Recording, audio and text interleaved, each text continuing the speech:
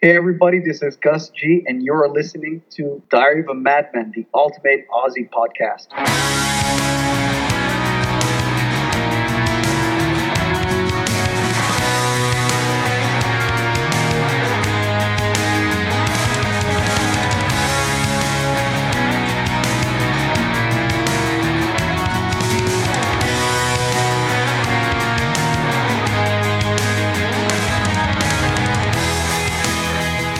Hello, and welcome back to another episode of Diary of the Madman, the ultimate Ozzy Osbourne podcast where we geek out about all things Ozzy and Ozzy related. This week, we're super geeked for some of the recent Ozzy news that's come out on social media. We'll talk about that in a second. But in the meantime, I am Josh Crum, and he's Mr. Dan Drago. How's it going, Dan? Hey, how you doing, man? It's been a while. I know, man. We recorded the last episode before you went on vacation, so we recorded it early, and I feel like I haven't seen your face in several weeks. I know. Same here. I've been having dreams of your face, though. Since I haven't seen it so much, I've been dreaming of you. Well, that's a pretty good thing to dream about. There could definitely be worse. Could definitely be less handsome things to dream about. That's right. Hey, that's right. Absolutely. But yeah, it's been fucking crazy. I took my family to Disneyland, and that sparked a whole conversation between me, you, and Ryan about where Ozzy took those pictures with Randy, and it was Disney World. And fucking, the crazy thing is, then Ozzy posts 2 or 3 days ago, the picture of them at Space Mountain saying it's at Disney World. And I just thought, yeah, what are the odds, man? To me, that was kind of weird because we'd been having that conversation. I did all this research on it and found out it was Disney World, and then Ozzy posted it. It's kind of weird. Yeah, that was weird. It was legit 2 days later. Yeah, right. He was cutting it online, and then he posted those photos of, like you said, Space Mountain, over the Space Mountain, and all that kind of stuff. So yeah, right. That's so cool.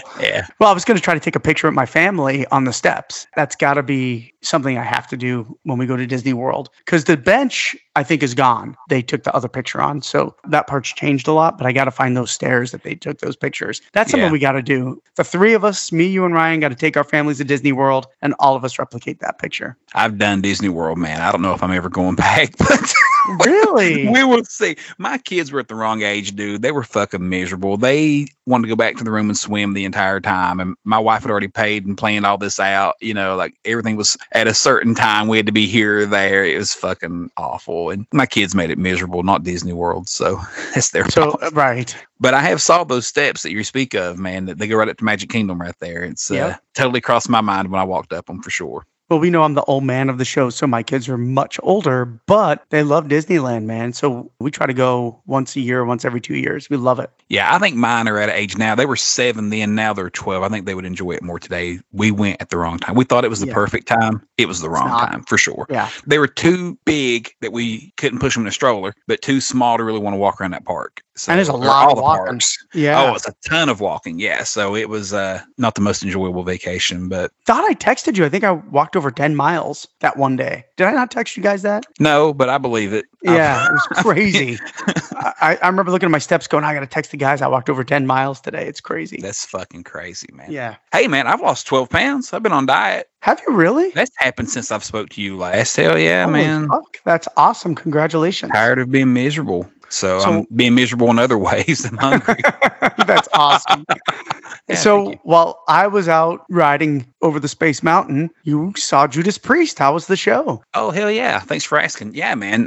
Judas Priest in Queensryche in Charleston, West Virginia. It was fucking awesome, dude. Priest still kicks total ass. Glenn Tipton came out for the encore, which is totally awesome. I know he'd been at several of the shows, but I didn't know if he was doing them all or not. And I kind of had stayed away from the set list and so on and so forth. I'm one of those, I like to be a little bit surprised when I go to a show. I try to avoid the set list and surprises and stuff. Yep. So right. Except if it's Ozzy. We're looking the instant it's put out. Can't resist it, Yeah. Yep. Yeah, it was cool, man. Glenn was there, and they still sound really fucking good, man. Priest is still kicking all kinds of ass. Halford, he of course doesn't hit some of the notes he hit back in the day, but to be his age, he's still got a marvelous fucking voice. Love Richie Faulkner. He really fucking brings the whole band together. I feel like he's the central focus of the band these days. Like, he's just such a powerful force on stage. Of course, Andy Sneap was with them, and it was fucking killer, man. It was great. I had a good time, and it was some killer seats. I think it was like $50.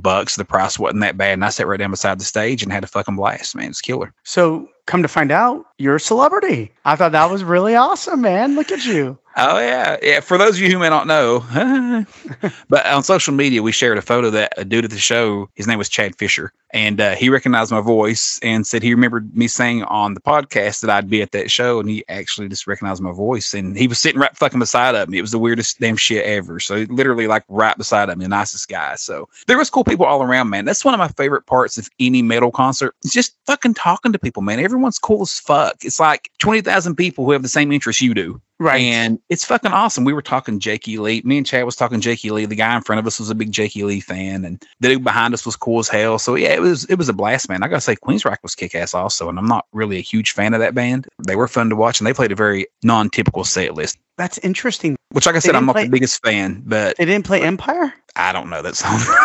Maybe they played that one. Holy shit. Wait a minute. You don't know Empire. I got to pull it up now. Hold on. Give me a second. Holy fuck. That's their best song, dude.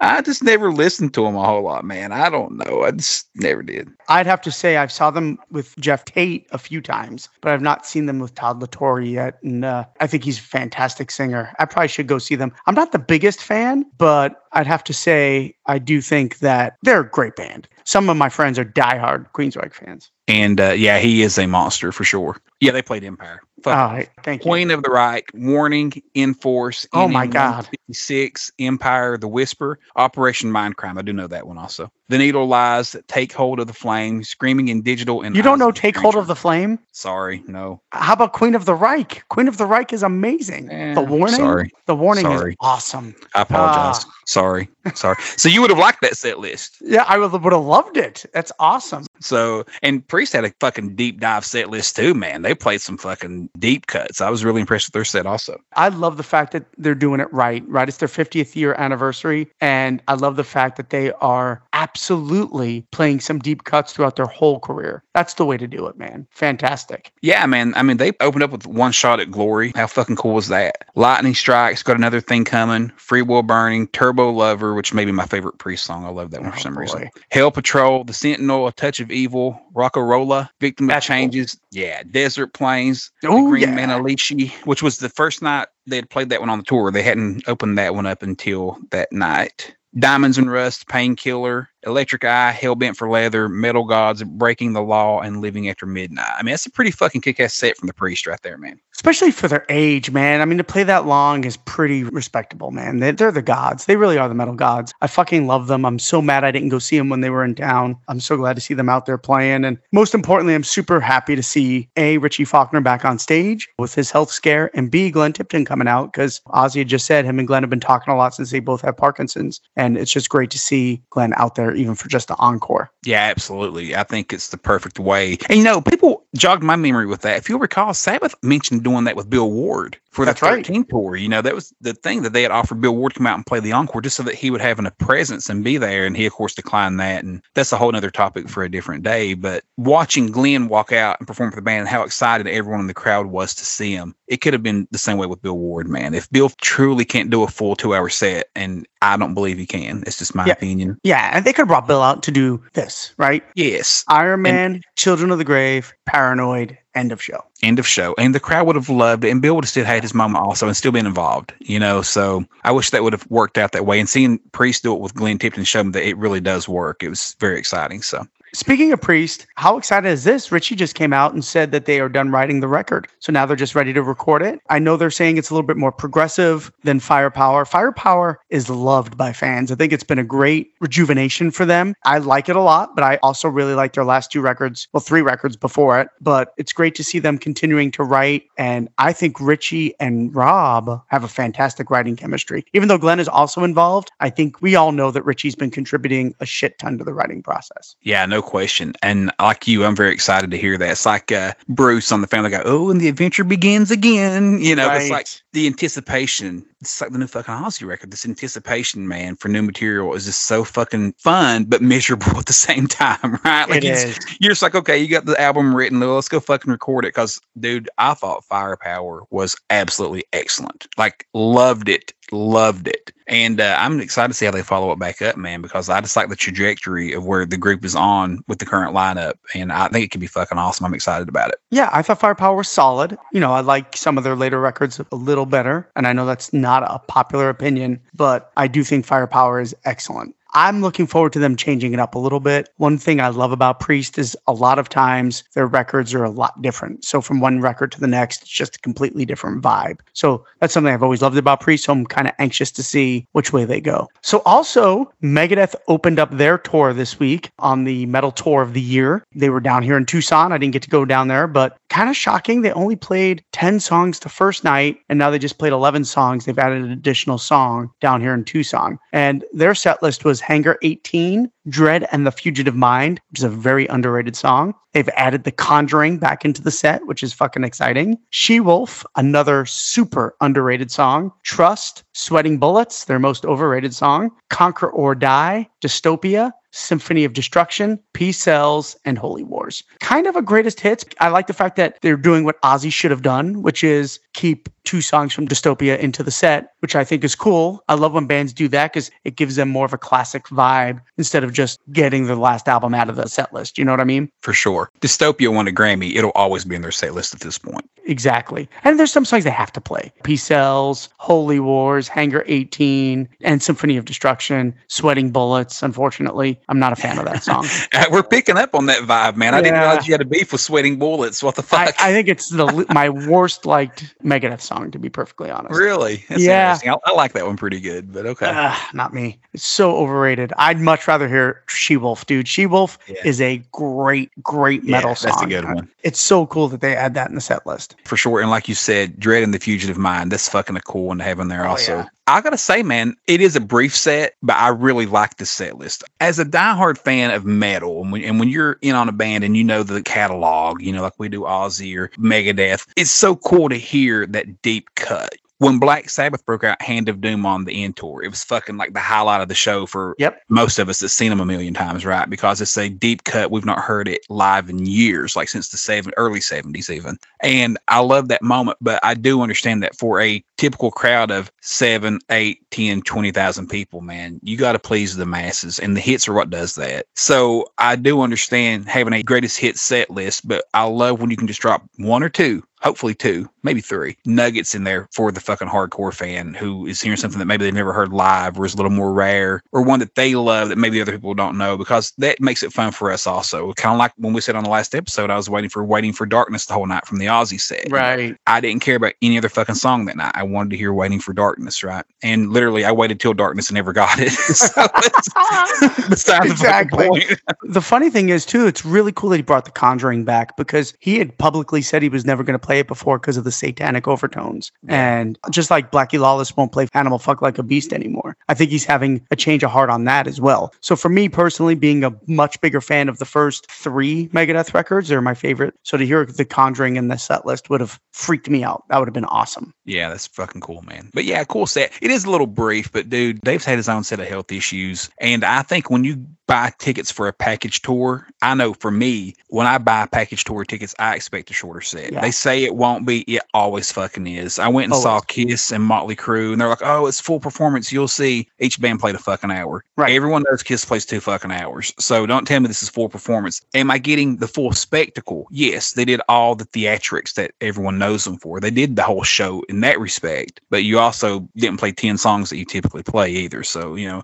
but, you know, when you buy package tour tickets, I kind of expect that. And I think, 11 songs, I can handle that. And especially with the situation Dave's been in, that he's not in the best health himself, and he's very stiff, and, his neck and everything that's been going on with all that. So I'm just glad to see him out there. And I love to catch them. They were scheduled to come in my area originally. And then when that tour got canceled and they rescheduled the dates, they left it off. I guess ticket sales may have been shitty or something. Who knows? Well, it blows my mind they picked Tucson instead of Phoenix. I mean, Tucson's a good 2 hours and 20 minutes from me, so it's a little bit of a hike. But I've gone to Tucson to see Ozzy and a few other bands, but I got to really, really love the band to go do that. I'm shocked they didn't pick Phoenix. I don't understand it. I live down in the hills deep in Appalachia. And if I go to pretty much any show, I got to drive 2.5, 3, 4 hours to fucking get there. But that's beside the point. Right. We do have an arena in my hometown that gets some cool shows. Like they've had Alice Cooper a few times and Poison and Foreigner and shit like that. And that's awesome. You know, better than nothing for sure. And that's literally like right fucking here. So excited to have that and do appreciate what they have brought to us. But typically outside of that, if it's a major show, I got to travel at least 2.5 hours or so. And the big news is they're about ready to drop a new single, Megadeth. So super excited about that. The album has a date. I think it's June 8th. That's super excited that their album's finally getting released because that's been held up for a long time. It's been done kind of like somebody else we know. So great to see that it's finally got a release date and they're releasing a new single any day now. Dave Mustaine dropped it on Eddie Trunk, right? And he didn't know the exact day, but he just literally said any day. So keep your eyes and ears open for new Megadeth. I can't fucking wait to hear it, man. The last one, Dystopia, was kick ass. So I'm excited for this one.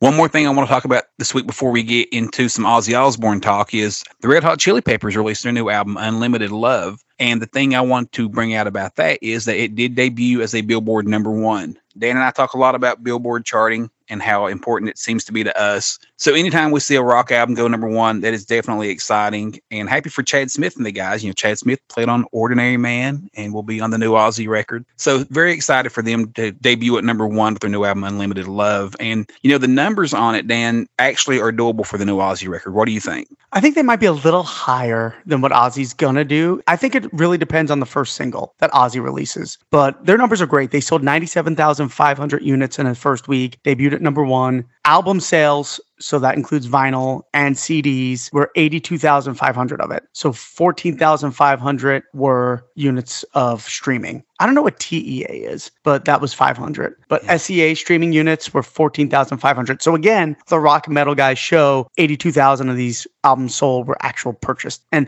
the cool thing about it is Flea came out and talked about how it was all analog recorded and the vinyl was done exactly how it was done back in the day. No computers. So I'm actually thinking about picking it up just for the sonic value. I've not heard the album yet. I like the Chili Peppers, but I'm not a huge fan of theirs. But for some reason, I like their singles. Like I can listen to a song come on and get into it, but for some reason, they're one of those bands that I just can't listen to a full album straight through. It's hard to explain, but that's how they are for me. Because that's exactly how I feel. I'm the same way. I love the hits. When I deep dive into a record, I typically get, I tire of it, and I usually move on to something else. Yeah, but totally excited for them. And like you said, to record straight from tape to vinyl was fucking awesome. I'd love to hear it also. Yeah, absolutely. But once again, hard rock fans prove that we buy physical product, right? So the mass majority of that was physical sales. And I agree with you. I think that number is a little higher than Ozzy's going to do at 97,500. But I think if he can get in that ballpark and have the right timing, he could pull off a #1 album with that. Well, we talked about this today, me, you, and Ryan. And we don't know if the Post Malone single hurt his sales or helped his sales. I think I'm on the page that I hurt his sales because Post Malone fans don't buy records. Metal fans buy records. So I think the metal fans stayed away a little bit from Ordinary Man at first because they didn't want to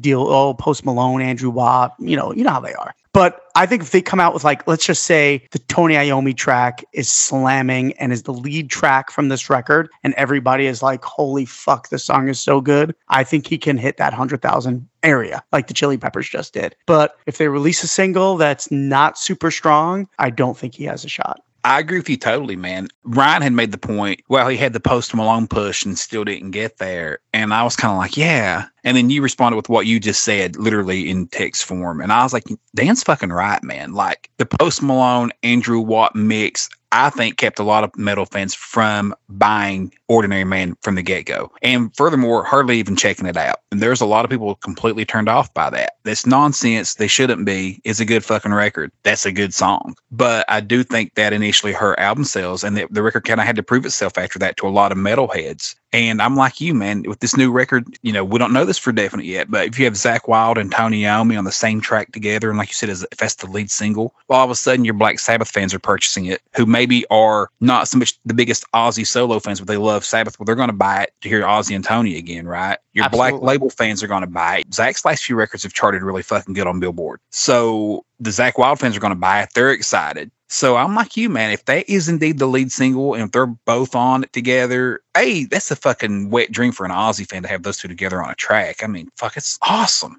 But I'm like you with the strong lead single, and you could pull from the other directions of metal fans and pull them back into the Ozzy camp where some of them checked out on Post Malone and Andrew Watt. That could be the push he needs to get those physical sales up. And let's just be honest. Like you said last episode, we need physical sales. The streaming sales are not going to do it for the metal bands. It's just not going to cut it. Agreed, 1,000%. And we're going to get to a little bit of that in a little bit more detail later in the show, exactly what we're talking about here. So talking about Ozzy's new album, based off of the sales of the Red Hot Chili Peppers, Chad Smith was just on Chris Jericho's podcast, Talk is Jericho, last week, and he let out some killer information. We found out that the album is mastered and ready to go, which is super exciting because it's been nothing but crickets. We've been bitching about it week upon week upon week over here that we're not hearing anything about the new album. Chad Smith came out and talked about that Josh Homme from Queen of the Stone Age is on the new record as well. Mike McCready from Pearl Jam is also on it. And he dropped some cool nuggets, talked about how Tony Iommi gave them a whole bunch of riffs for them to sift through for his track, and they picked the best of the best. And Andrew Watt played bass on that song. Zakk Wylde is all over it. They asked Jimmy Page to be part of the record, but he declined. So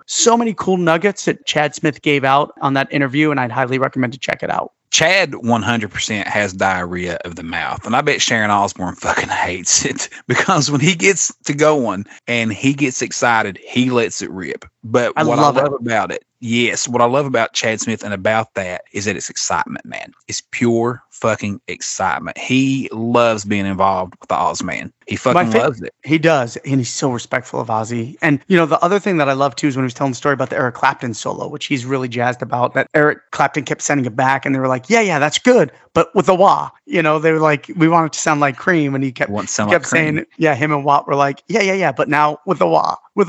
We want that classic Cream sound. So we obviously know there's a wah on that solo. So that's pretty exciting. Yeah. And he also said that Jeff Beck solos on 2 tracks. Yeah, so Beck is going to be on the album twice. And another nugget that he dropped outside of the Ozzy album that I really loved was he told the story that he has always been told that he is Rick Rubin's bullpen guy, meaning if I need a drummer, you're my guy. And he admitted in a jokingly way that he was pissed off at Rick Rubin when he didn't get asked to play on Black Sabbath's 13 album, which I found extremely interesting. I wouldn't trade Brad Wilk for anything because I think he was fucking amazing on that album. I remember hearing it and just being blown away by how good his drums were and the swing that he played with. But I got to say, Chad Smith would have fucking killed it also. There's no question. I agree. He would have been fucking fantastic. And he would have brought a different energy. Like, I thought Brad Wilk was great too, but Chad Smith just has a different energy about him. And it's in his playing. But yeah, that was a great story. I thought it was interesting too that they wrote the whole album over 4 days, 5 hours a day. So musically, the whole thing was written over 20 hours and written and recorded. That I love. Matter of fact, to me, that's a very Beatlesque style and vibe. Write the record and record it right away. So that's referring to Ordinary Man, which Chad jokingly said was his consolation prize for not being on the Black Sabbath album. That yeah, I love that about it. And now he's so excited because he's on the next Ozzy album again with Tony Iommi, and he's like, so now I've got 2/4 of Black Sabbath. I'll fucking take it, right? Ozzy then came out with a post on Saturday, which, first of all, and I'll let you read it, but I just got to state before you read it, the picture is fucking badass. And I have a feeling that's going to be the album cover theme. No question about it. But how great is that fucking picture? Man, Ozzy looks so fucking cool in that picture. And it's what we've talked about a whole lot on this show, man. The mixture of the gray and the dark together. And it's just so, as we said before, menacing. It's fucking perfect. One thing, Dan and I, we are honest about our opinions, and typically we love Ozzy so much that we do side with everything he does for the most part. We acknowledge that, but when he's wrong, he's wrong, and we've all admitted that we really weren't crazy about the Ordinary Man cover. We're kind of tired of the bat wings. I thought it just looked a little hokey. Dan thought it looked hokey, just a little cartoonish and cheesy. The vein of this new photo taken by Ross Halfin is absolutely what the album cover should look similar to. No question. It's a more mature Ozzy with the gray hair, tons of crosses around his neck, which I fucking love. Black suit that's tailored perfectly fit. I mean, it's just such a cool fucking picture, man. I definitely hope they stay in this vein for the album artwork. No question. And it kind of almost feels like he's dressed up as a priest to me. I don't know why I get that vibe, but with those little sashes. The sashes kind of thing. Yeah. I just feel like I got an overly religious priest vibe. And I think that's so cool because to me, I would love Ozzy to get back to that more sinister, vibe. I'll be honest, I didn't like the Scream cover either. I think the Scream cover is as awful as Ordinary Man. So I think it's probably worse, to be honest. Yeah, it could be. Yeah. I think he needs to get back to having a great fucking album cover. The Black Rain album cover was pretty cool. The real one, not the grayed out one, but the real one with the black rain coming down. He's outside. But I would love to see something simple and sinister. And I think that's what we're going to get here. I think we can all agree. We just don't want fucking wings on him this time, right? He has wings in every fucking cover he's done. I mean, it's just getting a little bit ridiculous. So it's like, let's stay away from the wings. So Josh fucking last night texts Ryan and I and says, I found the real cover. I found it. And of course, we're jumping up and down like, send it. And he sends a picture and he fucking drew wings on this picture. It was pretty funny because that's a thing between all of us because we hate the wings, man. Ever since No More Tears, it seems like Ozzy's always got fucking wings on. He's always got wings, man. Yeah, They're on Osmosis cover also. You just can't see them because it's too darkened in the background. Hats off, by the way. That was funny shit. Yeah, I appreciate it. Yeah, I couldn't resist. But yeah, real quick, I'll read the actual tweet for the listeners who may not have seen it. This came out Saturday, and it said, this past Saturday, and it said, I'm so happy to let everyone know that I have finished my new album this week and delivered it to my label, Epic Records. I'll be sharing all the information about the album and its upcoming release with you in the next several weeks. Fuck yeah, baby! Strutting around like fucking Ric Flair, son. Yeah. Got the fingers up strutting. That means we're going to have a single in the next 2 to 3 weeks. I fucking guarantee it. We're getting a single. For sure. So fucking exciting. So for one, let's back up a touch. We've wondered what the holdup is. We thought maybe it's card stock for the fucking final record and all that. I think the holdup was truly, Ozzy was telling us the truth. It was a slow process on mixing. I've thought about this a lot, Dan. I want to see what you think. I think part of the holdup on the slow mix was that Andrew Watt has been so involved with Eddie Vedder and doing the new Eddie Vedder record and touring with that. Didn't he also do the Elton John record as well? He did do the Elton record as well, but the Eddie Vedder one came out like 2 months ago, and they've toured and done shows since. Yep. So I'm wondering if that just didn't play. Is he touring with Eddie Vedder? I don't think I realized that. Yeah. I don't know how much of an actual tour it is, but they're playing shows. Kind of like what, backing up to Chad Smith, he did say that also. Yeah. Quick little nugget, let me throw this out there. They asked him about playing live shows with Ozzy, and he mentioned how much he would love to do that. And he said there was actually plans before the pandemic hit to not tour with Ozzy, but do some shows like in New York and in LA and things like that. That would have been amazing. Can you that would have been so fucking cool, man. That would have been cool as shit. 100% we would have went. For sure. But I think that's what they've done with Eddie Vedder also. Like they've just done like spot up shows, maybe Chicago, and not necessarily a tour, but weekends of going out and playing the big cities and stuff. But I think it's kept Watt away. And I think when Ozzy mixes, he mixes with Watt and crew. So if Andrew's not there, I don't think there's anything going on. You know what I'm saying? So I believe that might have ended up being more of the holdup than anything. What do you think? I think you're spot on for sure. The thing I'm really interested at too here, Josh, is we know they recorded 15 tracks and only 11 of them made the record because Ozzy said that in Ozzy Speaks a couple of times ago. But where are the other 4 songs? I'm already anxious, right? Where are the other 4 songs? Are we going to get a 13 edition where it's a double edition CD? Is it going to be a Japanese bonus? It's going to be iTunes only bonus? Is it going to be Best Buy bonus on the vinyl? Who the fuck knows? But there's 4 songs that are not on the official record. And I'm dying to find out what's going on with those. Yeah, unless they added them in later. Who knows, man? Maybe after he said that and they kept mixing, maybe they went ahead and worked on the other ones and worked them all out and got them up to par to do a double release. So either way, we know if they only release 11 or 12 songs, well, then there's 3, 4, or 5 out there somewhere that'll go into the lore of hopefully someday we'll get those somewhere, right? I mean, they're out there. They've been written and recorded. So let's just hope they go ahead and release them now with the dual disc release. I'm like you. I think that would be the best route to go, especially to achieve that #1 album, man. I've stated this before on the show, but if you sell a double disc album, that counts as 2 sales. I think it's got to be so many minutes. It's about the time. Disc. Yeah. If you got 4 or 5 songs in there, it probably will be. I mean, especially if some of these songs are longer. You know, they've made the comment that a lot of these are epics and kind of 2 or 3 songs, epics, right? Yeah. Excited. So, and that'd be a good marketing ploy to help get to that #1 spot. So who knows, man? Definitely exciting times. And probably by the time this episode drops, we may have more new news. Who knows? Right. I mean, for one, I was really shocked that he even made that tweet in the first place. Like, that is a very strange tweet from Ozzy Osbourne's camp to say, I have turned my new album into the label. More news coming soon. That was very strange. I think they were aware of the fatigue going around the fan base. They've been waiting way too long on this one. Yeah, agreed. It's weird that he said, I turned it into my label. You know what I mean? That to me, that's just, have you ever heard a rock star say that?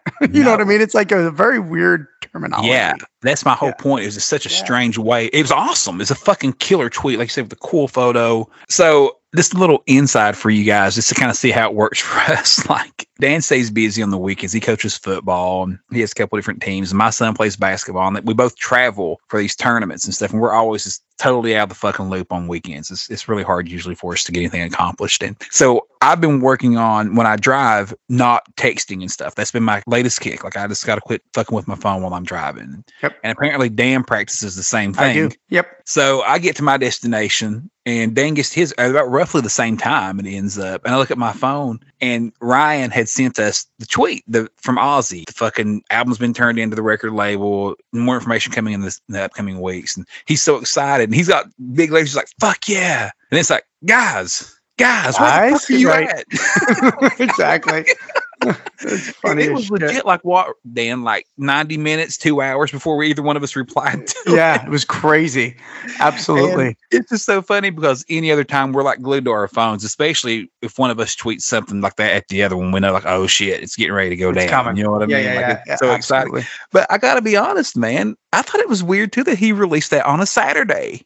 Not a Friday. Yeah, you typically do news through the week, not so much on a weekend. So it was the last thing either one of us expected, I think, at that moment was that tweet from Ozzy at that time, but definitely fucking glad to get it. That's for sure. Yeah, that's a classic story. I was going to share it too, so thank you for doing that. It's super exciting. I mean, I think it's an amazing picture, amazing announcement. I think they're going to really put the marketing machine into full gear, and it's going to be nothing but information here over the next several weeks. So let me ask you this one question. This is the one that I've been really thinking on. Ozzy's first single. Do we do the classic I Don't Want to Stop, Let Me Hear You Scream radio style song? Do we do one of the epics like No More Tears and say fuck it? Let's just put a classic metal track out there. Do we do the Tony Iommi song where it's like, hey, this is metal Sabbath going on here? What do you think is the best strategy here for the metal and Ozzy fans to really eat it up? I think you already know what I'm going to say.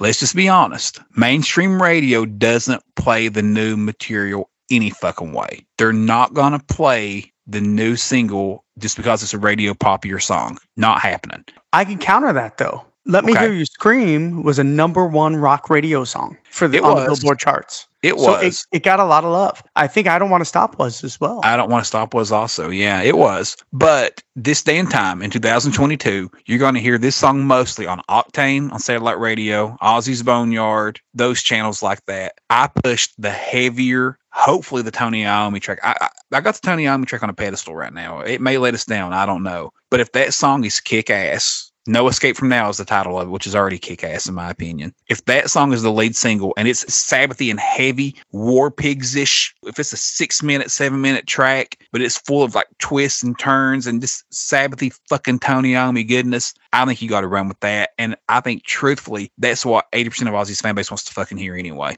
Part of me hopes it's up-tempo. And I don't mean up-tempo in the way of Let Me Hear You Scream, because I think Ozzy is better when he's up-tempo as a solo artist. I just hope the Sabbath song isn't as doomy as some of the stuff that they can come up with. I agree totally. Yeah, we don't want the Under the Sun riff or anything to open it up. I agree with that 100%. Yeah, I would rather have it more up-tempo for sure. And I'm not talking Paranoid or Never Say Die, but just something that moves a little bit. So let's go back to 13. They released God Is Dead as the first single. 8-minute epic, kind of slow and mellow. I don't know if that's the right choice for that record. And we'll talk about that when we do an episode on it. But yeah, I think the first song I would rather see is more of, fuck, if they got real epics on here, if we got a song like Revelation or Killer of Giants, and I know it's a little mellow, but I think the people would fucking shit a brick. Yeah.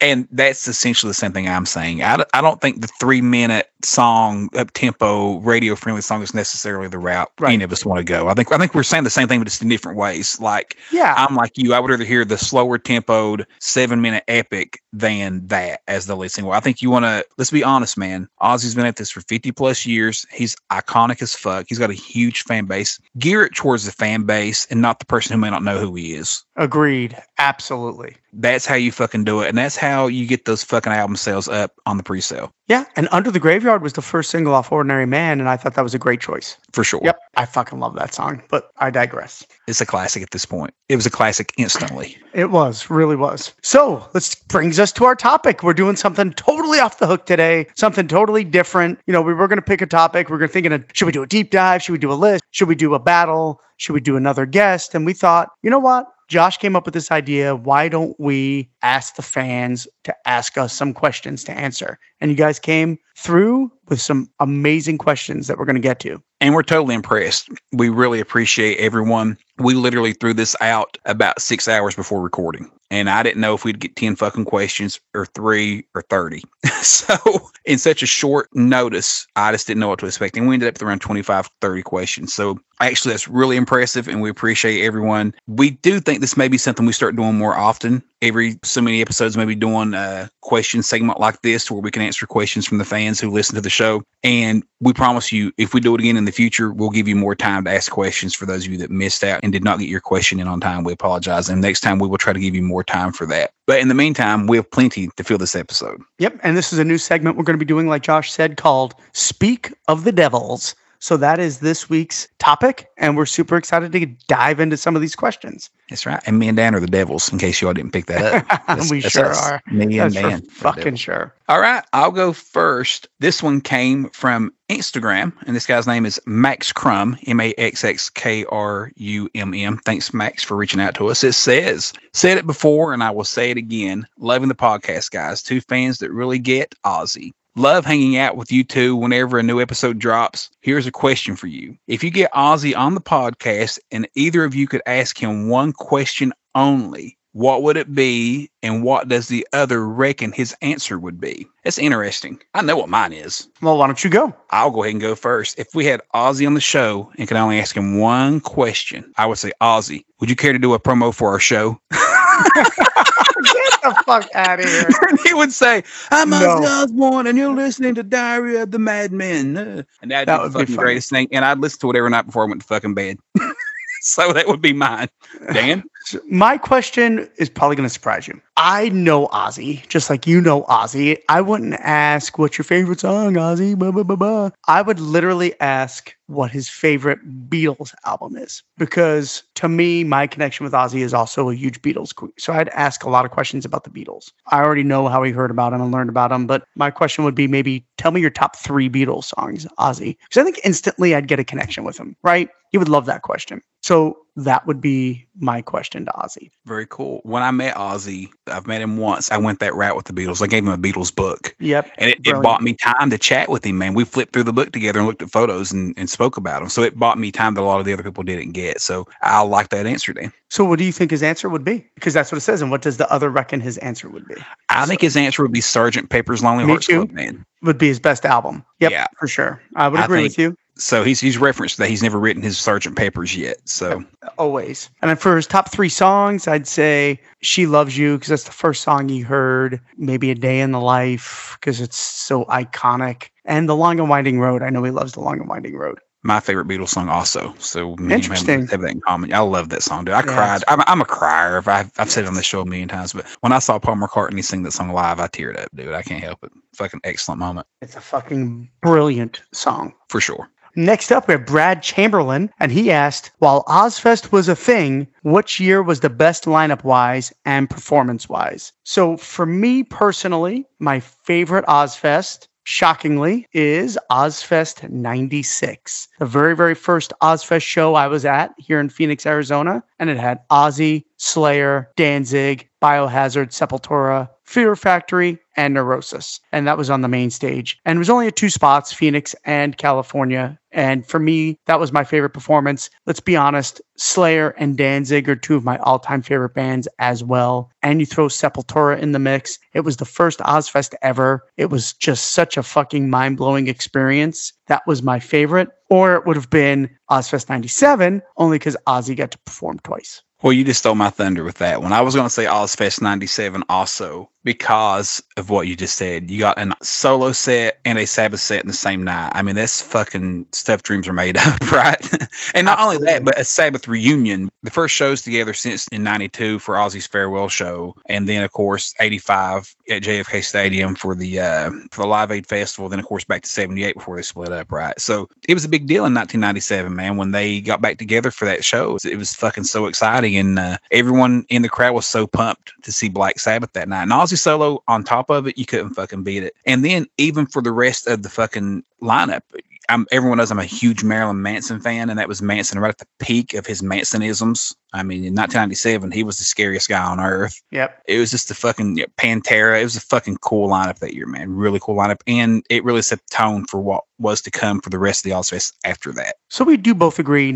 For me, 96 I picked because it was only 2 spots. It was very special being at the very first Ozfest. But overall, I would say 97 was also awesome. So we kind of agree the earlier shows were better. Yeah, I think so. I think Ozfest lost its way a little bit as it went on. But 96 and 97 are just magic, man. You just really can't touch them. Yeah, I agree totally. All right. That brings us to the next one, which is Mr. George Solano. He says, out of the times you've seen Ozzy live, can you pick a single best performance? Dan, do you want to answer that one first, or do you want me to go? I actually think I know mine. I know mine too. So okay, whatever you go want. ahead. So for me, I hate using firsts, but it's hard for me to beat the 1986 Ultimate Sin Tour here in Phoenix with Jakey Lee and Randy Castillo and Phil Susan on bass. It was a magical show. It was my first time seeing Ozzy, and I will never, ever forget the moment where Ozzy came down in the Big Dragon and they kicked into Bark at the Moon. And it's literally one of the happiest moments of my life, and I'm not exaggerating. So I've seen him a bunch of times, 24 times, but that first time was magical because I was seeing Ozzy with my own eyes for the first time. Yeah.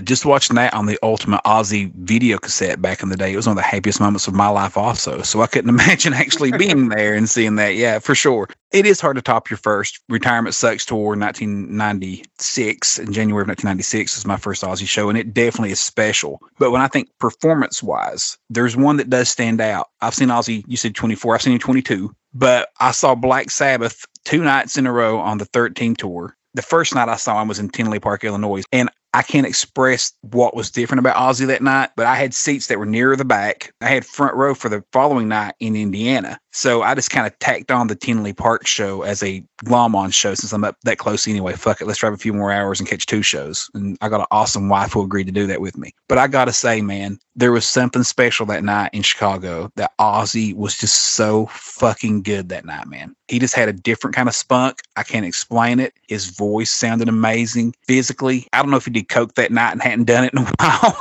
I don't know. He just had a spark that night that was just different. He was cutting up on stage, joking with the guys, wearing goofy hats, throwing them in the crowd. He was just singing little goofy like show tunes in between songs. It was very non-typical Ozzy Osbourne show. Like if you were at that show, you know what I'm talking about. And that one definitely stands out for me as best performance I've ever seen from Ozzy. That's awesome. All right, up next we have Kuba Branicki asks, from all collaborations that will take place on the new album, which are you waiting for the most? I love this question because there are so many awesome collaborations coming on. But my most anticipated is the Tony Iommi track. I'm not going to lie. It's Tony and Ozzy working together. There's just nothing better than that in the world. So, you know, I really am excited for the Trujillo collaboration, having Eric Clapton and Jeff Beck, and of course, Zach all over the place. But for me, stand out, Tony Iommi. Yeah, dildo. Same for me also. Did you say dildo? Yeah. Yeah, same for me also. And the thought that Zach has said in interviews, I'm playing with my guitar heroes. So I think Zach and Tony are going to be on this track together, man. And that excites me. I mean, it's not that I don't think Tony can handle it on his own. We know he's Tony Iommi and he's the fucking master, but there's something about the thought of the two of them together, man, that I just get really excited about. It's like the Rock and Roll Express in 1988, man. It's just, that's the tag team I want. This fucking awesome. I'm excited about it. So I'm with you, man. That's the one for me also. Well, if they picked riffs from Tony, maybe Zach actually is the one doing the solo on the song. That's what I want. You nailed it right there. I'm glad you brought that up. That's in my head, in the perfect scenario, kind of what I want. Like, it's Tony's riffs and Zach's on it, but maybe this one track, Tony's riffing it up and Zach's playing the solo. I think that's the perfect scenario. Yeah. Real quick, while we're on this topic, you know, this one more thing that Chad kind of harkened back to. You mentioned that he said that they chose the riffs from Tony. And then Tony had previously mentioned that he recorded the track with his engineer, Mike Exeter, playing bass and drums. And then Watt and Chad Smith had re-recorded the bass and drums. So it kind of appears to us, I'm kind of jumping back to the news segment here, but that Tony just sent them a bunch of licks and they chose the 3 or 4 that they liked and then molded them into a song. And then Tony then re-recorded for the album. Is that kind of how you took it also? 100%, which is exactly how they made 13. Ozzy, Tony, and Geezer got together and picked riffs that they liked. Yeah, that's fucking cool. And that gets me even more excited that they're probably gonna be fucking badass riffs. They're not picking the dull ones, right? Yeah, right. That's awesome. Tony Iommi sends you a bag of riffs. You're not fucking picking the dull ones, so that's very exciting. I have a feeling it's going to be like a classic Black Sabbath style song with it starts off doomy and slow and has that up-tempo section. And, that's kind of what I'm imagining. Yeah, I kind of agree. But on a Ozzy solo track, so it's kind of fucked up, right? Yeah, yeah, exactly.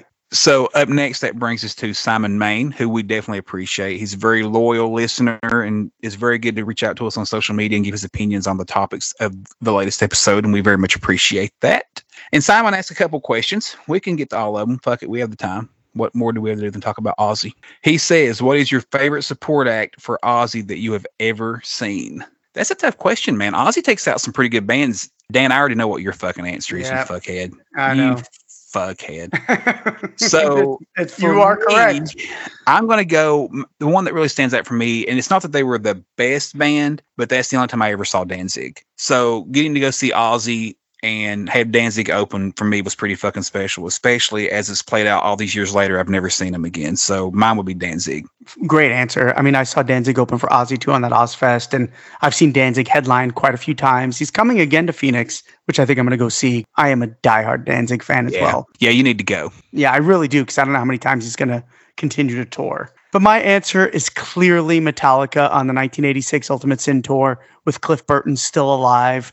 That is very special to me that I got to see Cliff live, and they were fucking amazing. They were awesome. I think it's a little blown out of proportion that they blew Ozzy off the stage. They had a lot of fans, but again, Ozzy went over just fine that night as well. But you can't touch Metallica on the Master of Puppets tour in 1986 with Cliff Burton. Yeah, absolutely, man. You're fucking very fortunate. Like you didn't even know. It's so funny. It's like people that saw Randy Rhoads, like, oh, you lucky fuck. Like they didn't even know they were lucky. You didn't know at the time what a historic tour you were going to, and seeing Cliff Burton, seeing Ozzy with Jakey Lee. I mean, It's such a fucking cool show. And you knew you had a blast and that it was great, but at the same time, you had no idea that you were really seeing history in the making with that whole tour. Absolutely. I mean, Metallica, I was already a huge fan of. So it was kind of weird, Josh, because I swear to you, man, Ozzy was my favorite band and Metallica was my second favorite band. I was already a diehard fan of theirs. And when I found out that they were opening for Ozzy, it was kind of like, what the fuck? Is this like my favorite concert of all time or what? So I already was a gigantic Metallica fan. But you're right. I didn't know at the time that it was, Cliff was going to pass away a couple of months later. All right. I'll go ahead and read the next one here. Again, from our man, Simon Main. He says, if you could choose one band to cover one Ozzy song, who would you choose and what song would that be? That's interesting, man. Like, that's a hard fucking question. I have two answers I'll give for that, because one just came in my mind literally just now, and another when I wrote these questions down earlier. Me and Dan, by the way, are winging these off the top of our head for the most part, other than writing them down because we want our answers to be true. I was at Ozfest 97, as I mentioned earlier, and Ozzy didn't perform his solo set at first. He came back and did it a few weeks later. And Marilyn Manson sung Crazy Train with Ozzy's band, and it was fucking phenomenal. Phenomenal. So I would like to hear him record Crazy Train, but do it right with Ozzy's band, not Marilyn Manson out musically. That would be one. That would be fucking really cool. But my initial thought was, I'm a big fan of the band Seven Dust, and they're probably my favorite band of the last 20 years. Actually, not probably, they are, other than, your typical Sabbaths and Ozzy's and things. Really love Seven Dust, and I'd like to hear them do Sweet Leaf. I think that'd be a really fun track for them. I think they would sound awesome on that. That is a great answer. I love that. That would have been really cool. So for me, I'm going to choose Ghost. I think Tobias has a great sense of melody, and I think he could do a great job on an up-tempo Ultimate Sin era song. And I think they would knock it out of the park. I'm a big fan of Ghost. I think they've done a great job of doing Ozzy melody style songs, which is why I probably like them so much. And I just think that Ghost would knock it out of the park. Ghost would tear the fuck out of Secret Loser, wouldn't they? Right? Absolutely. That would be cool, man. No, I think that's a good answer also. I like that. Yeah. That's a great question, Simon, because I was trying to pick a band too that hasn't done an Ozzy cover. There's so many of them that have, but I'm going more Ozzy solo here, not Sabbath, where I think Ozzy solo would be great to hear Ghost do a cover. Yeah, I was typically thinking Ozzy solo, but when I knew I would want Seven Dust to cover, if anybody to cover an Ozzy song, I knew I wanted Seven Dust. So I was like, well, which song suits them? And Sweet Leaf just comes to mind for so many reasons. I've smoked pot with them before. Yeah, I just think that would be a cool song for me. I could hear LeJean singing that fucking melody. I could hear it, man. I think it'd be really. I might need to reach out to those guys on that one. They need to cover Sweet Leaf for us. That'd be fucking kick ass. So next up is another really, really tough question that Simon asked, and it's this: if you had to put together an Ozzy solo band without anyone who's appeared on an Ozzy album before, who's the guitar player, bass, drums, and keyboard player? I really want to go two different ways here because the brain side of me would go, fuck, Ozzy doing a record with Paul McCartney and Ringo Starr. That would be amazing. Paul on bass and keys, Ringo on drums. And then basically at that point, you could put just about anybody on guitar at that point. But I'm going to go a little bit more of a metal direction. My guitar player is going to be Richie Faulkner. I think Richie was born to play for Ozzy. When he joined Judas Priest, I thought, fuck, this is the guy that should have been Ozzy's next guitar player. I think Richie is born to play with Ozzy, and that would be amazing. My bass player would be Geddy Lee. I know he's older, but I think Geddy Lee is such a tremendous bass player. It would be amazing to have Geddy Lee in the band. My drummer is going to be Dave Lombardo, who I think is very, very diverse as a drummer and would just kill it. And my keyboard player is going to be Jens Johansson. Nice. I like it. As you were giving your answer, I was trying to think of mine, and it's kind of cheap to say it this way, but I'm going to go ahead and do this anyway. I would like to hear Ozzy with the Motley Crue band. Like Mick Mars, Tommy Lee, and Nikki Sixx and Ozzy would write some. Oh, Tommy Lee's a great songs, drummer. That's a great choice. I think that would be so fun. And I love Mick Mars playing for Ozzy. I think he would be fucking perfect for an Ozzy track. I just like it all, man. And Nikki Sixx is such a melodic bass player, kind of like Bob Daisley is. He dances up and down the neck a lot. I'm going to go with just the Motley Crue trio of Tommy Lee, Mick Mars, and Nikki Sixx. I think those three with Ozzy would make fucking magic. You motherfucker. It's a great choice. I'm going to change my drummer too. Let's go Richie Faulkner, Geddy Lee, Tommy Lee, and Jens Johansson. That is a fucking band. If you had Geddy Lee, Tommy Lee, and Jake E. Lee, how about that fucking band? Oh, that is it right there. Oh, the Lees, Ozzy and the Lees. We'd all go for that shit. All right, this one, you're going to be stranded on a desert island. What 3 Ozzy albums are you taking? Finally, an easy one. And I'm only going to go Ozzy solo here. So I'm not going to pick my 3 favorite Ozzy albums, but I'm going to pick 3 diverse Ozzy albums. 1, Diary of a Madman. 2, Bark at the Moon. 3, Osmosis. Bam, bam, bam. Dildo. Next question. Seriously? I agree totally. Yeah, it's Bark at the Moon, Diary of a Madman is the fucking greatest album ever written. Ever. Diary of a Madman. I'm going to go ahead and go Blizzard of Oz also. But I think my third is probably Bark at the Moon. Osmosis is right there. Everyone knows how much we love Osmosis on this show. But I think that's my 3 also, the first 3. I agree. Wow. I only didn't pick, and I'm not saying I like Blizzard any less than the other albums, but I was trying to be more diverse. Dude, you got to have Osmosis. You could be in a day where you're on an island and you're feeling a little depressed and you want to hear a little Old LA Tonight. You want to hear a little Zakk Wylde in there. You want to hear a little Zakk Wylde in there. But if I don't take Blizzard of Oz, I go Osmosis with you. So then my choices are the same as your 3. But I like those 4 for sure. Great answer. And of course, that also suspends live albums and greatest hits and shit. That don't count, right? Yeah, you can't count that. Yeah, never. Because otherwise, you would just do tribute and then you're good to go. Well, right. Then you got that. But no, I would never do tribute because there's not enough Diary on there. That's true. All right. So our man Simon kept on asking questions, and we're going to keep on answering them. You've got to listen to one of the following for the rest of your life. What's it going to be? Ozzy Solo or Ozzy Sabbath? Son, let me tell you, I love fucking Black Sabbath. Greatest heavy metal band of all time. But it's Ozzy Solo all fucking day for me.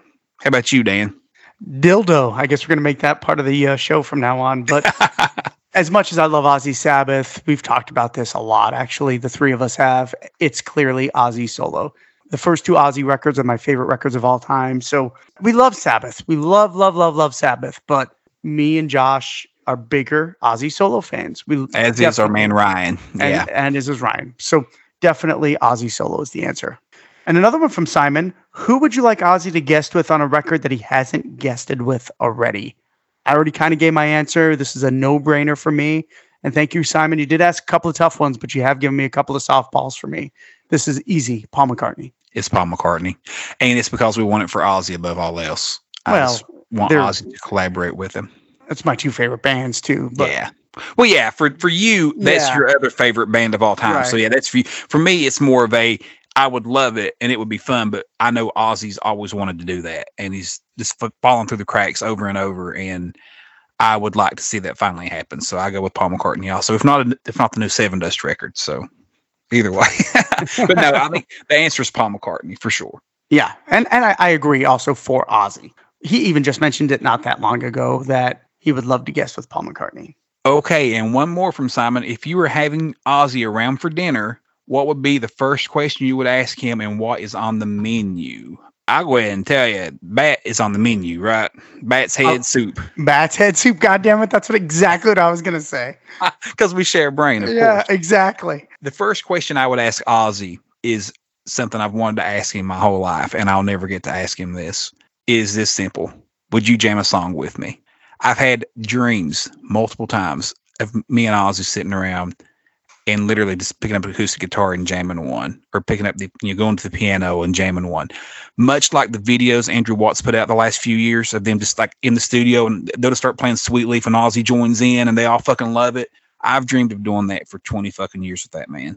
And I know it sounds whatever, but that would be my question. Can we jam one, please? So my question would be very similar, but a little different, because definitely from a musician standpoint, I'm not really a jam cover type of guy. It would clearly be, can we write a song together? Because that would be my ultimate dream in my life, which is I would much rather write a song with Ozzy than jam Bark at the Moon with him. For me personally, if we could sit down in a room together and just jam and come up with ideas and songs and him sing a melody over a riff I've written, I pretty much can die. Yeah, for sure. And you bought more time that way also. So great fucking answer. That's right. Mine would last 3 minutes. Yours would last for a fucking night writing this song. Hey, so that sounds like you're talking about our sex life. For sure. Has my wife been calling you? Yeah, for sure. I think mine has been calling her too. All right. So next up, we have a question from John at J Sherv on Twitter. And he asks, what are the top 3 Ozzy shows you guys have been to? Sabbath and solo. So for me, this is a great question. One of them for sure, I've already given the answer to, which is Ozzy 1986 on the Ultimate Sin tour. Number 2 is the first No More Tours tour in 1992. Ozzy's solo band was on fire, and Ozzy vocally was insane that night. He was just amazing. And shockingly, my last is going to be the Ozzy Scream tour in 2010, because I think Ozzy vocally was about the best he had been in his whole career. I have a lot of other ones. There's a lot of Sabbath ones. Retirement Sucks was great. But the end of the day, those are my top 3. 1986 Ultimate Sin, 1992 No More Tours, and Scream 2010. Nice list, man. I concur. The Scream tour was magic. So for me, the best performance I ever seen from Ozzy, as I said earlier, was Tinley Park, Illinois, 2013 with Sabbath. So that one's on there as far as most, memorable and best shows I've been to with Ozzy. The original, first time I ever saw him, Rupp Arena, 1996 on the Retirement Sucks tour, has to go on there. I was 16 years old and literally couldn't believe it was actually him standing in front of me. And there's just nothing that can replicate that moment of you're finally seeing your hero right there in front of your eyes and you just hardly believe it's him. And I'm going to kind of piggyback on Dan and go the Scream tour, man. Nashville, Tennessee on the Scream tour with Slash opening. That was a really fucking good show all around. I'm a big fan of the Slash band also. I love Miles Kennedy. But that was just a great show, and I had good seats. I was 5th row center stage, got covered in foam, and just a lot of good memories attached to that one. And like you said, Ozzy sounded fucking amazing. I think it's very underrated, and we've talked so much about it on this show, and we'll continue to harp on it, how much the Scream lineup was fucking amazing, and how they were gelling night in and night out more and more and more as that tour went on. They were so fucking good. And Ozzy just appeared to be having so much fun with those guys, man. I love that lineup, and I love that tour. So that would be my 3 also. Yeah, great choices, man. Love it. And one more from John on Twitter at J Sherv. He said, what's your favorite bootlegs? Damn, John, I've not bootlegged in a while. I've always been a big bootleg guy, but that's something I guess with YouTube I've let slide a little. One that stands out for Sabbath, I always loved the California Jam bootleg. Really high quality. I enjoy that one. What other bootlegs really stand out? The Live in Chile, 1996 with Joe Holmes, which is like his 3rd gig ever. That one's around a lot on DVD. audio, and it's really good quality for both. So I like that one a lot.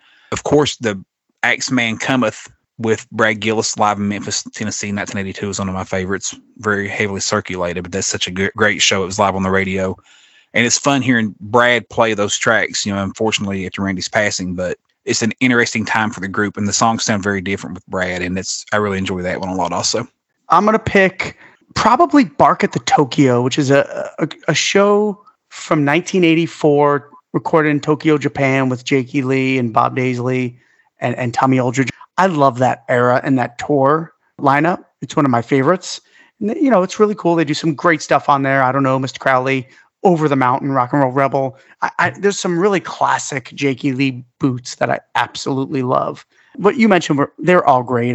California Jam is definitely way the fuck up there. The Asbury, New Jersey show for Black Sabbath was up there before it was officially released. But I'd say California Jam for Sabbath and Live in Japan in 1984. I love it, man. Yeah, excellent choices. I'm like you, that Bark the Moon tour is kind of special. I think it's having Bob on there. I think having Bob Daisley on that tour meant so much, man, for those recordings and stuff. It's just fun to hear him and see him play on those bootlegs. Yeah, great point. All right, up next we have JBL Cena Fan 2 on Twitter. What's the deal with the Ultimate Sin? Kind of gets ignored, then they make merch, then it's back to being ignored. Really, to me, it's the first time Oz really connected with MTV. Why are they hot and cold with this album? I love this question because we talked a little bit about this on our Ultimate Sin deep dive, but here's the fact. I think there's a couple of reasons why they're hot and cold on it. One, they can't deny the hot part of it is Shot in the Dark. Huge hit. The album itself, it hit 6 on the Billboard charts, was super successful, super popular. So he knows that he's got to acknowledge it. But the reason why it gets dissed, and we all know Ozzy calls it the Ultimate Din, is for a couple of reasons. One, first and foremost, Ozzy has said multiple times his favorite albums are the albums he enjoyed making the most. And we know for a fact Ozzy didn't get along with Ron Nevison very well, and Ozzy was really struggling with Jake during this period. He was in and out of the Betty Ford Treatment Center, so he was just in a miserable place when the Ultimate Sin was made. Number two, he hates the sound of it. He did not like Ron Nevison's production at all, and I think that is a big slight on the record. Now, you got to remember, this is the first time Ozzy solo is not working with Max Norman. And I think this is a big part of it. It's probably something I haven't even expressed to you that much, Josh. But let's go. Blizzard, Diary, Bark, all 3 studio albums, Max Norman. He did Speak of the Devil, Max Norman. He did the Mr. Crowley EP, Max Norman. He did Tribute, Max Norman. So everything he had done in his career at this point has been him and Max Norman's partnership. Everybody just associates the first 2 records, but Max has been with him a long time in that early part of his career. So then we get to Ron Nevison. The drums sound really 1980s, all that reverb on the drums. The guitars are very, very thin. It does not sound like an Ozzy Osbourne record.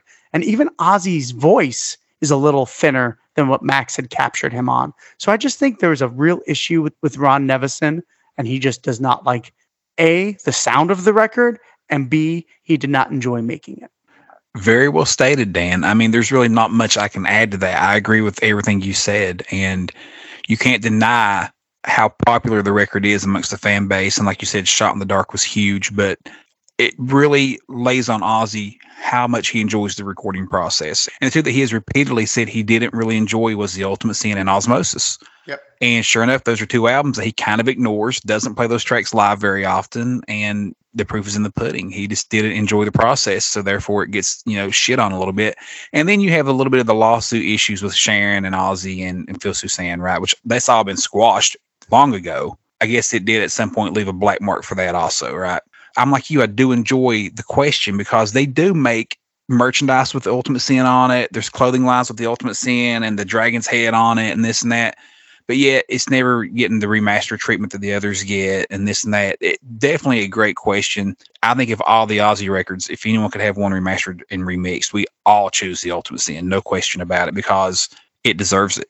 Yeah, I would love to hear Jakey Lee's guitars properly brought out and brought up front like they are on all Ozzy records. So I agree with you. A remix in particular for the Ultimate Sin would be great, but you can't deny the cover. I think that's also why. I mean, Boris Vallejo's artwork for the Ultimate Sin is fucking phenomenal, man. Fucking It's awesome. such iconic art. You can't deny that artwork. I think that's why that keeps coming up too. That Ozzy Dragon, man, it's just so cool. So I think that's why it comes out a lot for merchandise.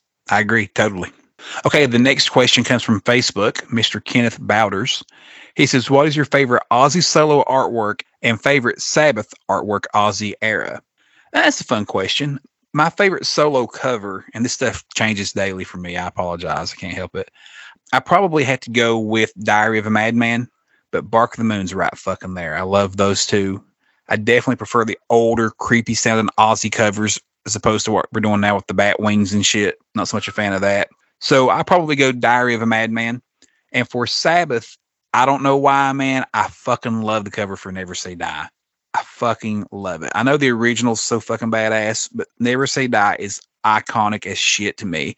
And I've always bought like the fucking t-shirts with the fucking fighter pilot on it and all that stuff. I just love the fighter pilots. So for me, it's Never Say Die and Diary of a Madman. Dan? Oh, this is easy. Solo Ozzy, it's Scream, and Black Sabbath, it's Technical Ecstasy. Busted. Love it. The funny thing is, dude, damn. We so almost bad. didn't get the Never Say Die album cover because we almost got that rainbow cover for Difficult to Cure. That was the original Never Say Die album cover. So I'm so glad it didn't work out because I love that choice, man. The Never Say Die pilot. The surgeons on it, right? And Yeah, exactly. Yep. Yeah.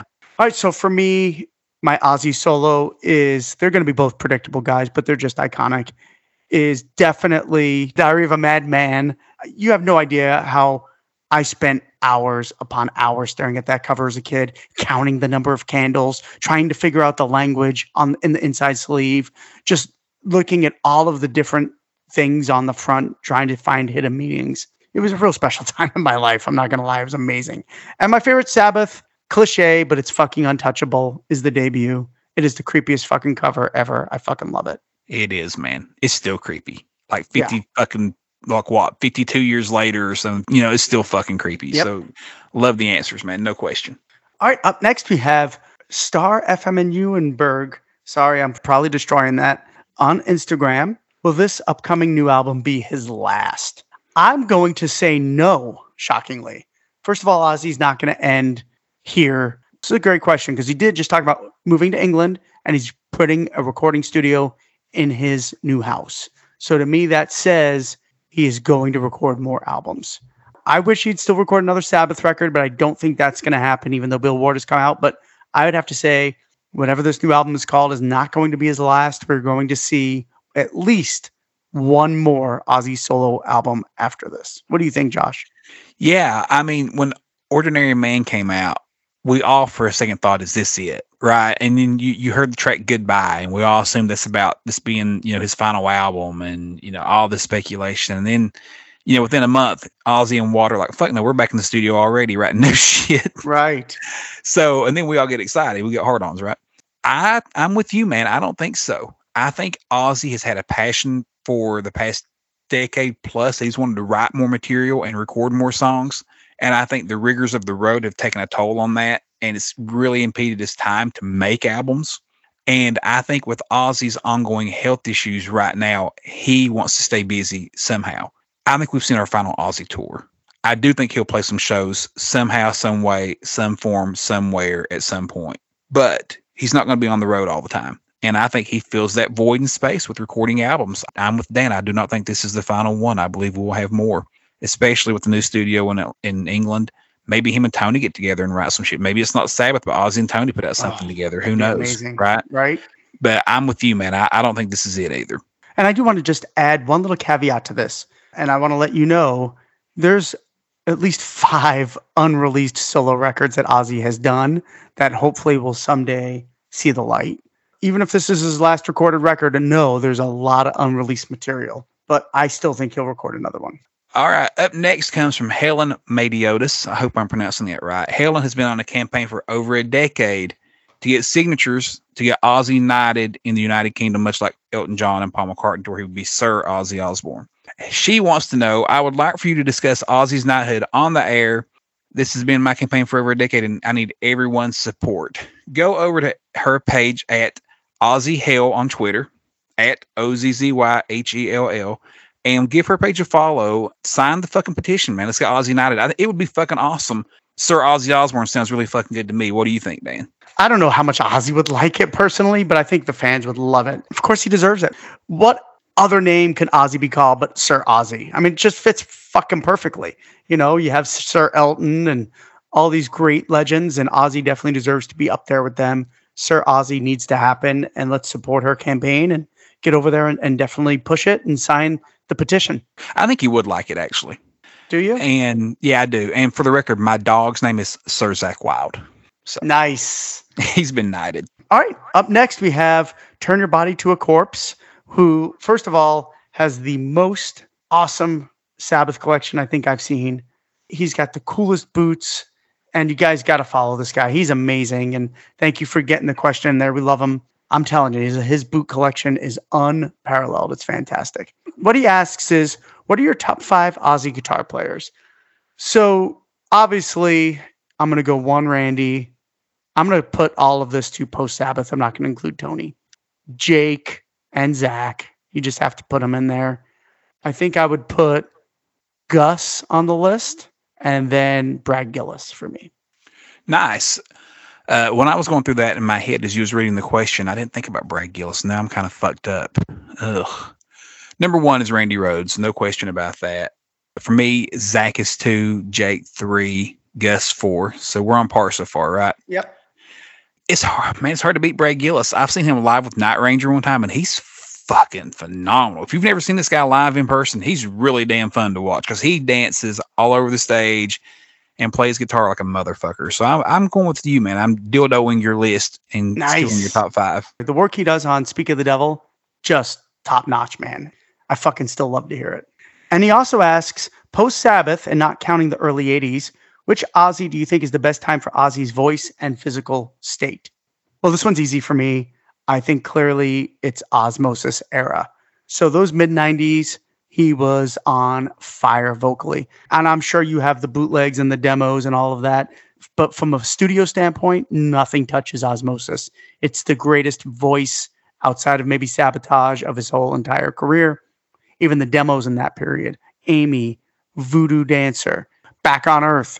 His voice is incredible on that era. So I say the Osmosis era. Yeah, I'm right behind you. I'm going to go the No More Tears era. I think his voice was better on Osmosis, but I think he was in a touch better shape live on the No More Tears era. So I agree with you. Yep, I agree. Back just a little bit, but pretty much right there from the early 90s to mid 90s, I think we both agree is the era where Ozzy was at his best vocally and physically. He was fucking on fire, and he looked amazing back then. Yeah, his physical shape is definitely No More Tears era. Great call on that. But vocally, in the studio, he was pushed more on Osmosis. Live, I agree with you 1,000%. It was that No More Tears tour. Okay, up next, that brings us to Jonathan Christensen. It'll be interesting to hear your thoughts on the recording sessions of Black Rain, because apparently in those sessions, they recorded 2 albums, but only released 1. Well, Jonathan, as far as I know, Dan may know something that I don't. I think they released everything from that session. What you could be referring to is that the bonus tracks are better than the tracks on the fucking record. And that's something me and Dan discuss almost every episode because we'll never understand.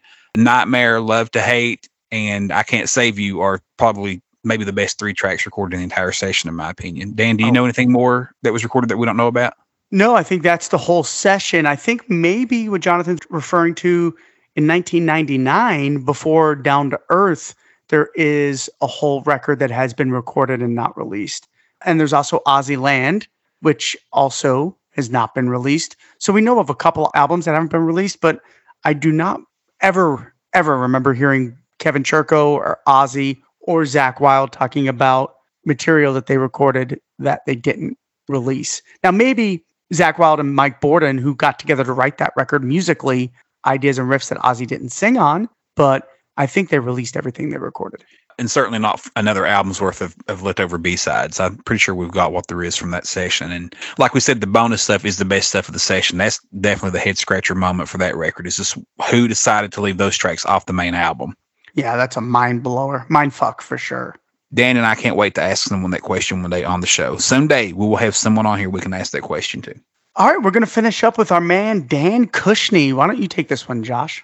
So yeah, Dan, another excellent listener who is often chiming in on our social media accounts. letting us know his opinion on the topics of the week and what all we've been discussing. And of course, excited for the new Ozzy record, and he's always chatting us up about that.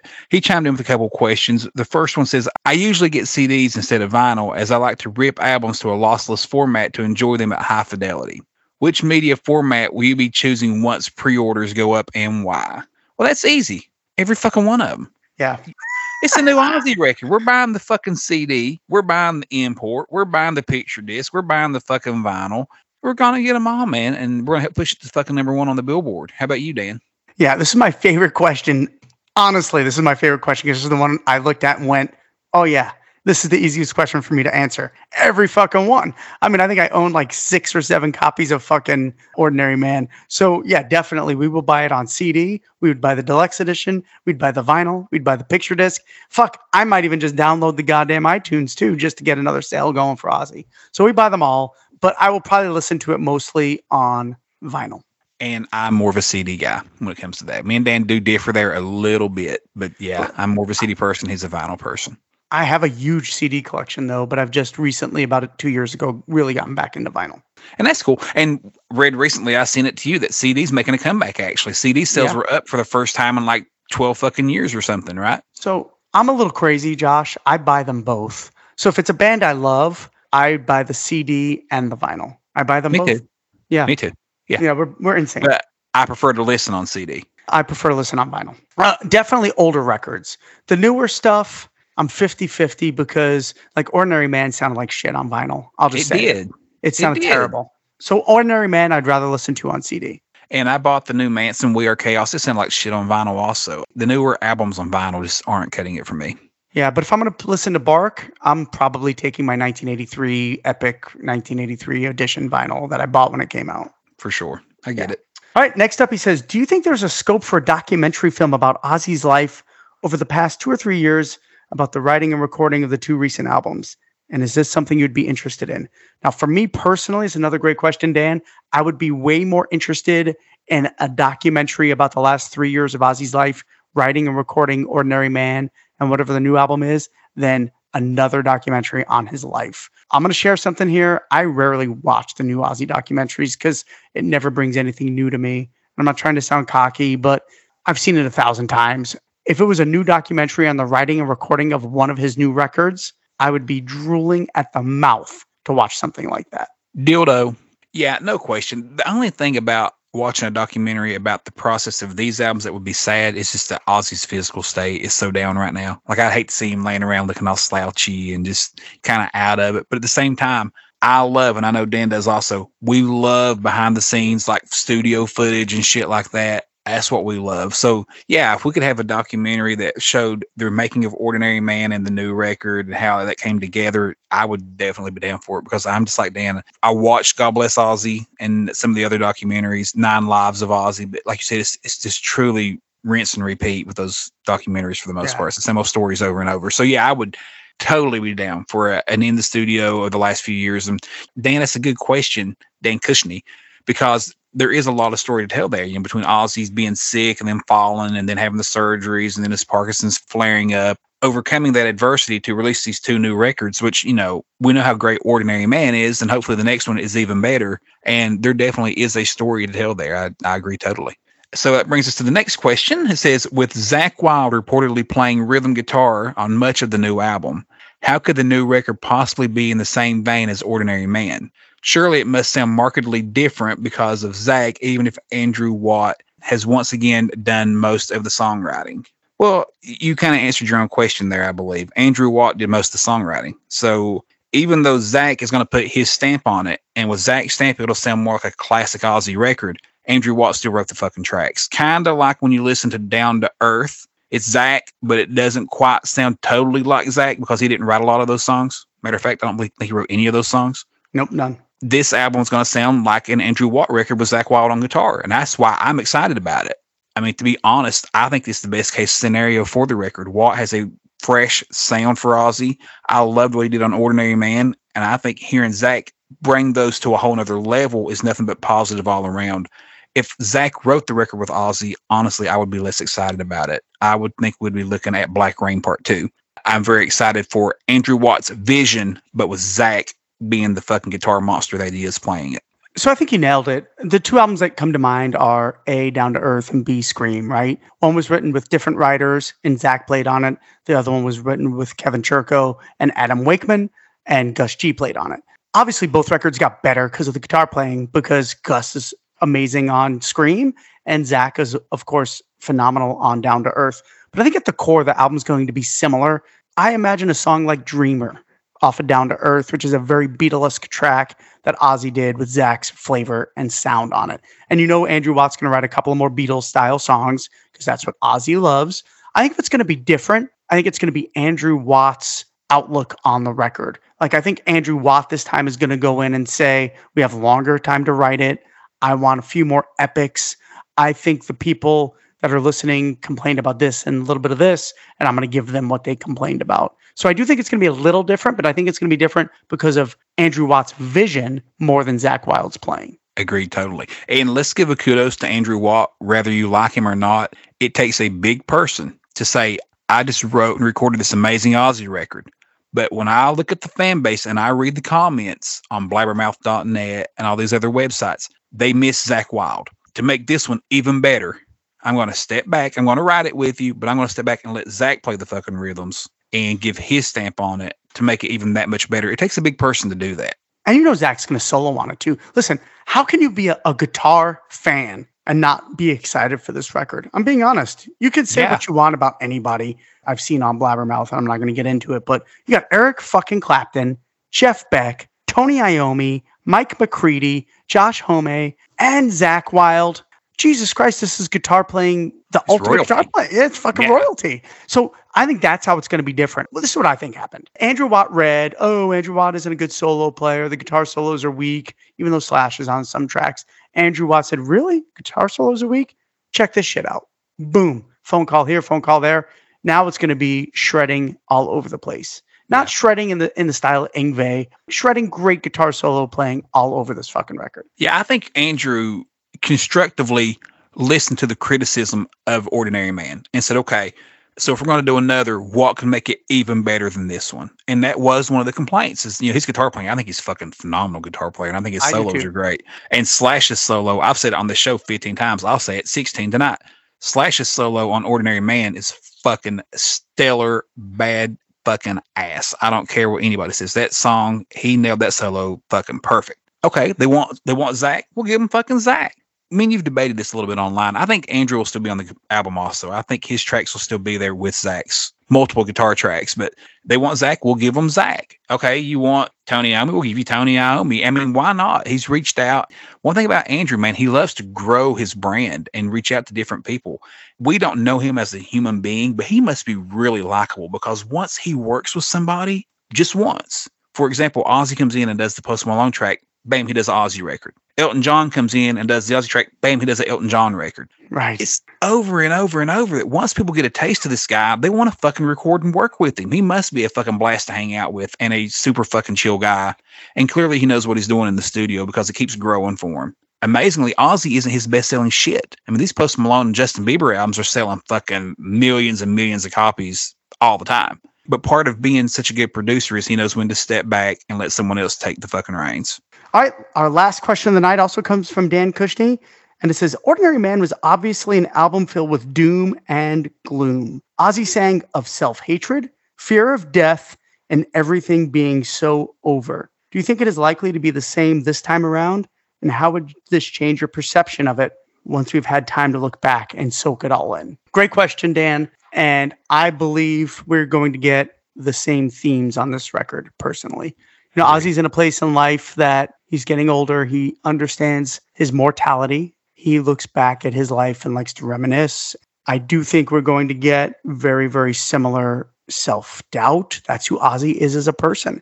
That's the Ozzy go-to, even isolated man from 13. I mean, it's been going back for a little while now that Ozzy's self-doubt just creeps into his lyrics. We're going to get his fear of death. I do think we'll get some other things like Holy for Tonight on Ordinary Man. We might get a couple of songs that Ozzy brings in that maybe he saw a documentary on, or, something he wants to write about, like you want to write about aliens. I think we'll have a couple of things like those epics. My gut feeling is maybe we have a Revelation Mother Earth Part 2 or Part 3, because I think he's already wrote the sequel to it. So maybe he talks a little bit about the destruction of the Earth. So I do think we'll get a couple of different things, but make no mistake about it, we're going to get the doom and gloom about Ozzy's self-doubt and mortality. Yeah, I agree totally. And on top of that, I think this album's going to have a heavy theme of COVID and isolation, like you said earlier, being, quarantine and this whole pandemic. It was written, let's not forget, we're coming out of the pandemic now, but the beef of this album was written and recorded right in the fucking holy thick of the pandemic. And Watt had COVID and got extremely sick for like 3 weeks. So I think it's going to have a feel of doom and gloom also, but mostly from a standpoint of the pandemic. I think that's going to be the difference, but we'll see. I'm cool with doom and gloom on an Ozzy record. How about you? Of course. I love it. Absolutely. Well, I love Ozzy when he is real. And Ozzy's self-doubt is something, and we've talked about this a lot, that makes Ozzy very human, very likable, and very relatable. Yep, absolutely. And also, Dan, we know 2 of the song titles, No Escape From Now, which is a great fucking title. And I know you've been pushing for that to be the album title, which I would have to agree would be killer. And Patient Number 9, which is also very intriguing. Who the hell knows which direction he goes with that? I do think we're going to get a couple of different things, but there will be some doom and gloom. But just as a FYI, those are the 2 song titles we know so far. And Patient Number 9 has a COVID feel to it. That has a pandemic feel. So who knows, man? It's exciting times. We have a new Ozzy record on the way. As of press time, like we said at the beginning of the show, Ozzy tweeted to the world that the album has been turned in to Epic Records. And who knows, man? It's a matter of days. We may sign in and do a video for a new single release before this episode even drops. Who knows? Hopefully it drops this week with a new single, right? Yeah. This is what I got to say. In 2 to 3 weeks, dude, we're going to know the track listing, the album cover, and a new single. Get fucking ready, people. At the very least, a new single in the next 3 weeks. I think it's a definite. Yeah. So exciting times, man. In the meantime, we appreciate everyone for reaching out with your questions and comments. We will probably do this again, Dan. I really enjoyed this episode. How about you? I loved it. I love interacting with our fans. You were out there last week, did a live show. So fans can continue to look for that. Josh, when he has time, and maybe I'll do it too if I have time and I'm not trying to be Vince Lombardi all the fucking time. But I loved it. This is a great episode. I hope our fans enjoy it. Keep bringing those questions. And like you said, let's make sure that we absolutely give them more time next time. Absolutely. All right, guys. We appreciate you listening. And until next time, we will see you on the other side.